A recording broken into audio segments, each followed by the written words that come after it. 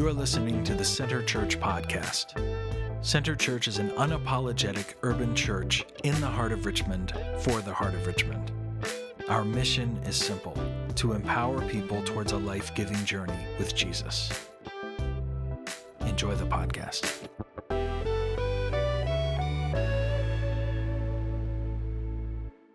Early on the first day of the week, while it was still dark, Mary Magdalene went to the tomb and saw that the stone had been removed from the entrance.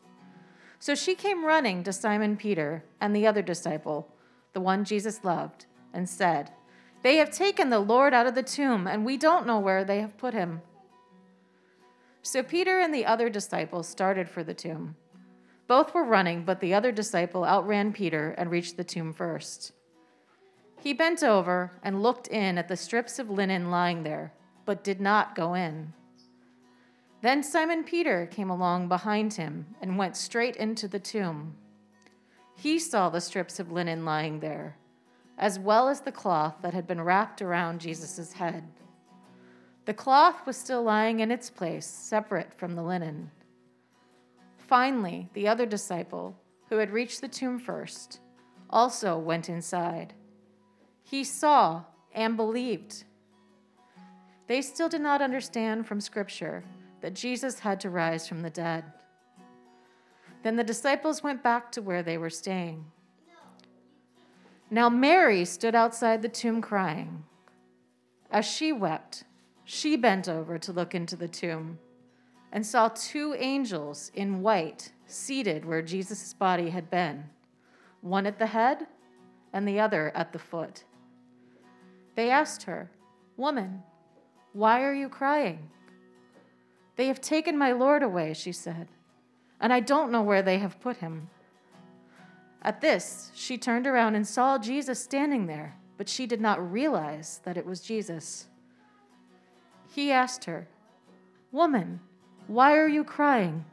Who is it you are looking for?" Thinking he was the gardener, she said, "Sir, if you have carried him away, tell me where you have put him, and I will get him." Jesus said to her, "Mary." She turned toward him and cried out in Aramaic, "Rabboni," which means teacher. Jesus said, "Do not hold on to me, for I have not yet ascended to the Father. Go instead to my brothers and tell them, I am ascending to my Father and your Father, to my God and your God." Mary Magdalene went to the disciples with the news, "I have seen the Lord," and she told them that he had said these things to her. This is the word of God for the people of God. Well, good morning. You may be seated. Happy Easter, everyone. How's it going? He has risen. He is risen indeed. Hallelujah. Hey, listen, I'm so glad you're here. It's Easter. Some of you are just so stoked that it's Easter because you can finally break fast. Someone in our second service said that they fasted coffee. And they had a skip in their step when they entered into church because they could finally drink coffee once again. I love Easter so much. I love this season because it's just, it's joy. It's just so much joy and so much pollen all at the same time. It's a time where we celebrate that there's a 5'11" bunny that enters into our house. It's a time where I would say that it has better candy than Halloween. Would you not agree?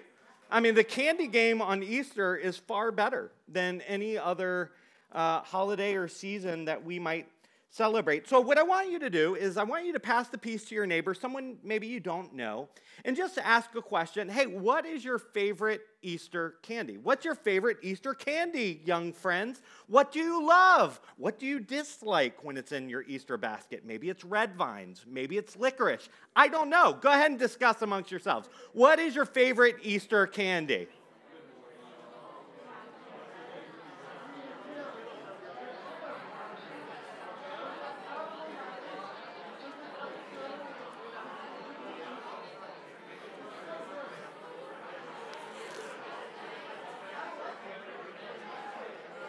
What is your favorite Easter candy?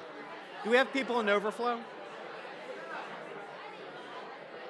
Hey, Amanda. Amanda.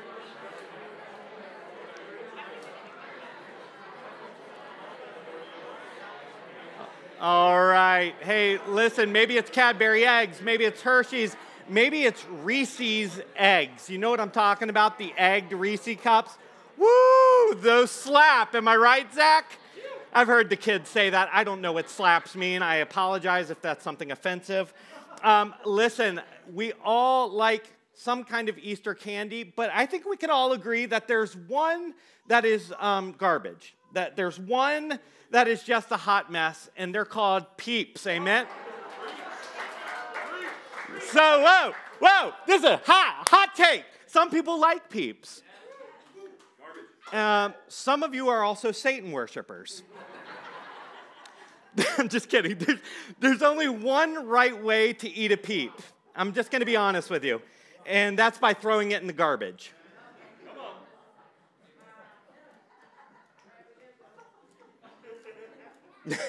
See you next Easter. Now, I thought long and hard, maybe we can't all agree that Peeps are awful. And that's okay. And so I began to think long and hard about, well, what can we all agree on in this Easter of 2022?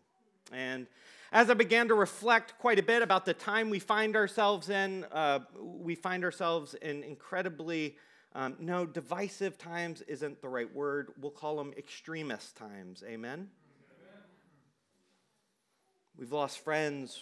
We've lost loved ones. We've lost the hope that maybe this pandemic would end, and yet here we are. Many of you have lost jobs. Many of you have lost some sense of normalcy in your life. You maybe have lost your church home. Maybe you're grieving the loss of people you care deeply about. I don't know. But what I think we can all agree on, while we can't agree on Peeps, we can agree on the fact that many of us are empty and lonely.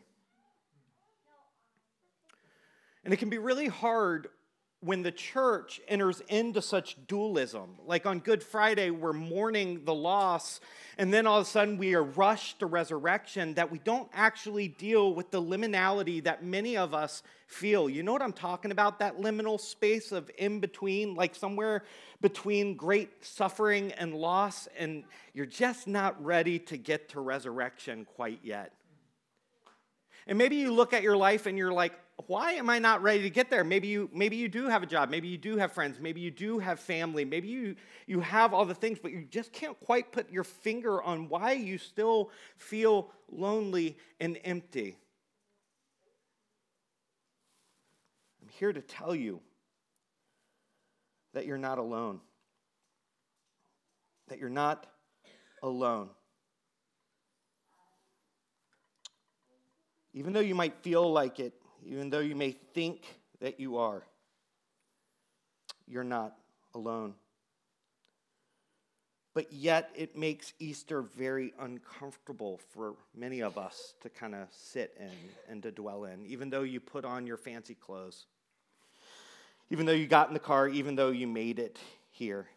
And I love this text that we just read because it leaves a sort of emptiness, doesn't it? Like you sit in solidarity with Mary when she looks at the tomb. The text says, while it was still what? Dark. Some of you are like amen. I'm looking at an empty tomb while it's still very dark in my life. And of course, Mary's first inclination isn't resurrection. You know, when it's dark, sometimes it's really hard to see any kind of hope. Are you with me? And so, of course, Mary's first inclination is, oh, great, here we go. More pain, more suffering, more loss of friendships, more loss of family, more pandemic, more loss of jobs. Yet another thing, my marriage is on the ropes. Yet again. They've taken Christ. They've stolen him. I can't believe it. But I want to ask a question today. Could it be that emptiness is the template of creation?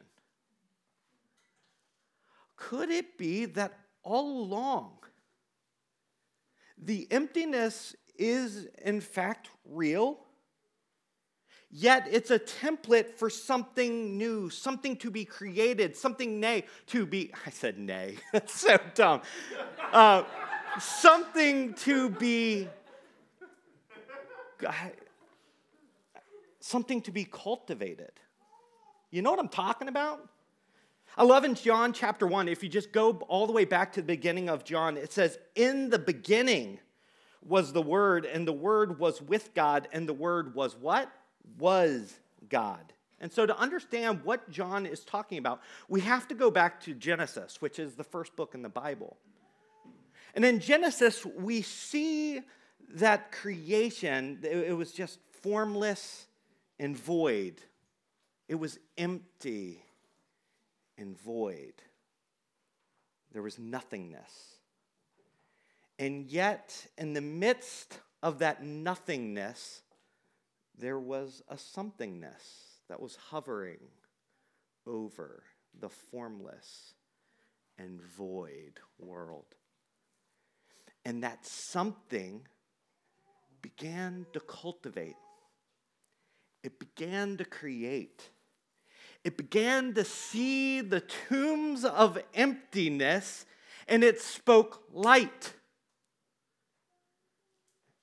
And then creation came. Did you know that there's 2 creation narratives in Genesis? This might be astounding to some of you. The first one is, of course, let there be light, yada, yada, yada. God saw that it was what? Good. See, it's not original sin. It's actually original goodness. Woo! Easter is here, my friends. Resurrection. We are good. And God sees us as good. There's a second creation narrative. The text says that the earth had yet to be formed. It was just an empty, blank slate. And then a stream popped up, and then God took dirt and breathed into humanity. And God began to co-create with humanity. Isn't that powerful? That again, out of emptiness, God loved creation, that God would invite creation to co-create within emptiness. There are no names for animals, and so God invites creation to name and co-create and to build. And so we look at our empty tombs as nothingness and void, as pain and suffering, and that is true. But God loves creation. So much so that He's willing to invite creation to co-create. In John chapter 11, if you just go back from our text a few chapters, you'll look at John chapter 11. Did you know there's another resurrection story? It's Lazarus. It's his friend Lazarus has been placed in a tomb. And Jesus catches wind while he's doing ministry in Jerusalem. And his disciples look at him and are like, no, you are not going to Bethany to sit with Martha.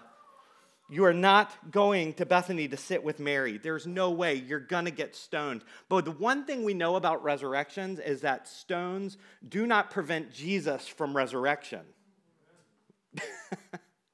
Little did they know, though. But you have to wonder, was it silent when Jesus began to make that voyage? Pondering the loss of yet another friend to death, to darkness, to emptiness, to void. Was it silent for Martha and Mary while they waited almost 4 days, 4 long days for Jesus to arrive? Was it silent for them? And look what Jesus does when he does, in fact, arrive to see Mary and Martha crying. The text says Jesus wept. God loves creation so much that he's willing to sit with creation, to co-create something new in the emptiness. Are you with me? The text that Lauren just read, when Mary saw the empty tomb, she quickly ran to share the news with her disciples. They had been hiding, and of course they'd been hiding. It was the end for their movement. And so when she arrived at the disciples, "Come, look, Jesus has been taken. He's gone. Now we have yet nothing, not even a body to recognize. Come, bear witness to my emptiness. Come and see my silence. Come out of hiding and look at me." Isn't it true, friends? In our darkest moments, we just want someone or something to remind us that we're not alone. When Jesus reached Martha and Mary, Jesus wept. Come and bear witness to my emptiness. And then something happens.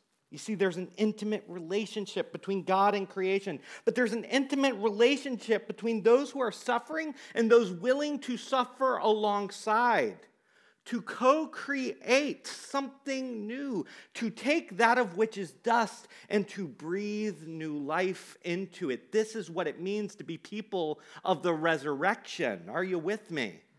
Stones will not get in our way. Death will not get in our way for advocating for those who are suffering. This is a church of advocacy.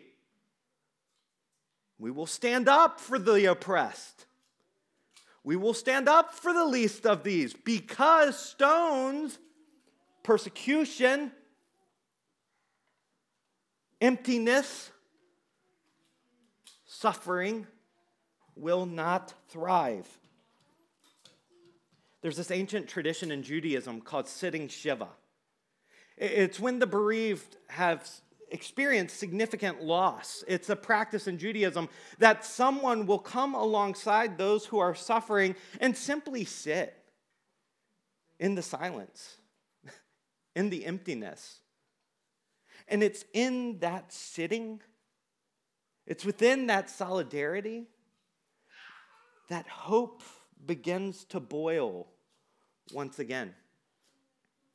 Sure, you may always carry loss, but it's a reminder that maybe we're not so alone as much as we are all one. Maybe we're not so much alone as much as we are, just add one more L, that we're all one with one another. And there lies the resurrection. Peter and John ran to the grave and they saw the tomb was indeed empty. Sometimes we have a hard time believing women, not only in that culture, but in this culture as well. Amen? There's been so much loss of life and change that the text tells us they went back into hiding. They didn't realize Jesus had been resurrected. But guess who stayed? Mary. Mary stayed, and she began to weep and cry. And as she wept, she heard a voice of two angels. She didn't realize it was angels. "Woman, why are you crying?" She responded, "If you've taken the Lord away, tell me. I don't know where you've put him."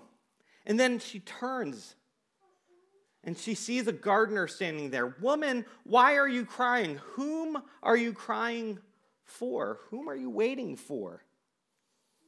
Whom are you looking for?"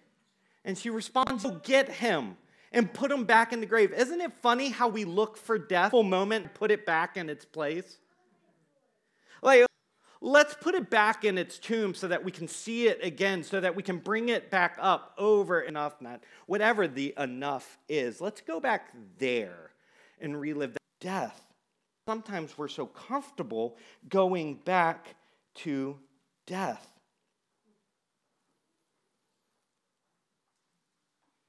You see, death is sometimes easier for coping with because death in our life, isn't it? That's true. All around us, sometimes death is easier to cope with because it's life. It happens all around. Sometimes to see that there is a garden that is being cultivated. Sometimes that's hard to see for us to see that the gardener is actually at work.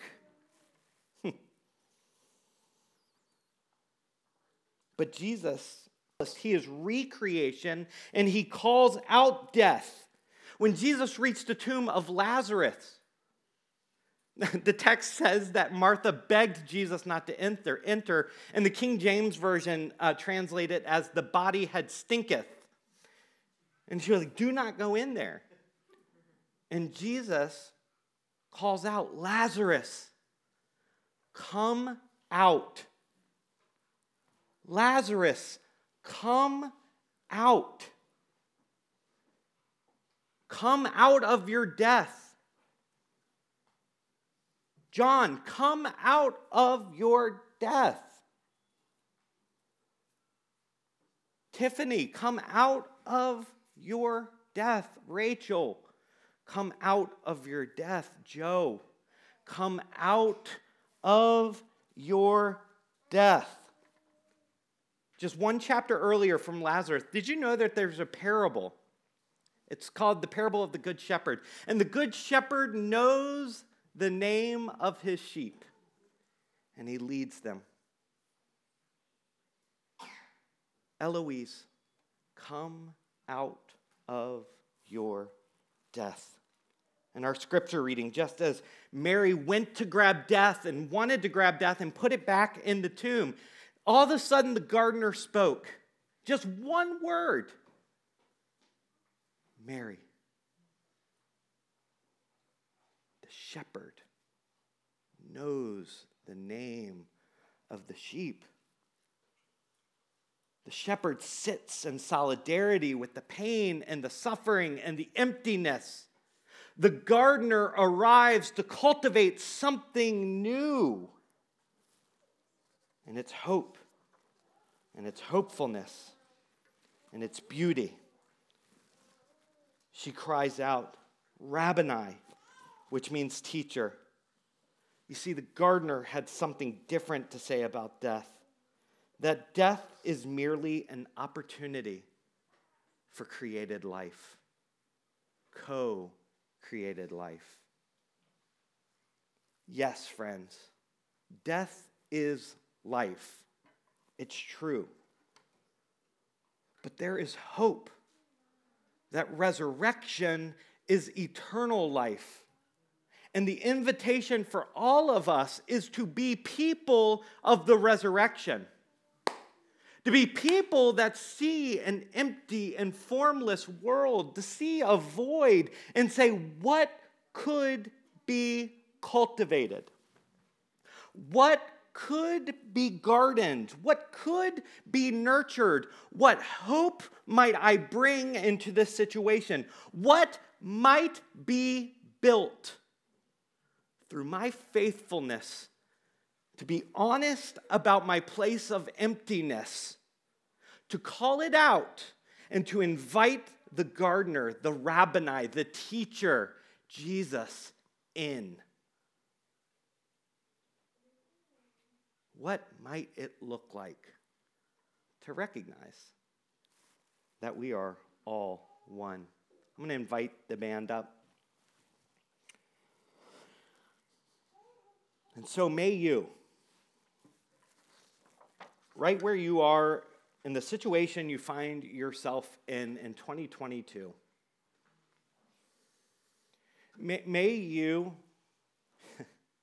when you get a little more darkness in your life, when you get a little more bad news, when you get a little more stress, when you get another anxious moment, when you get just burnt out by this world and by pandemic, may you be a person of the resurrection. And may you create something new, something holy. May you co-create with the Christ that has been resurrected. And may you offer that very resurrection at every turn. I say this every single week, or most weeks that I teach, and I think it's more true today than it's ever been before. Be healed, but be healers of other people.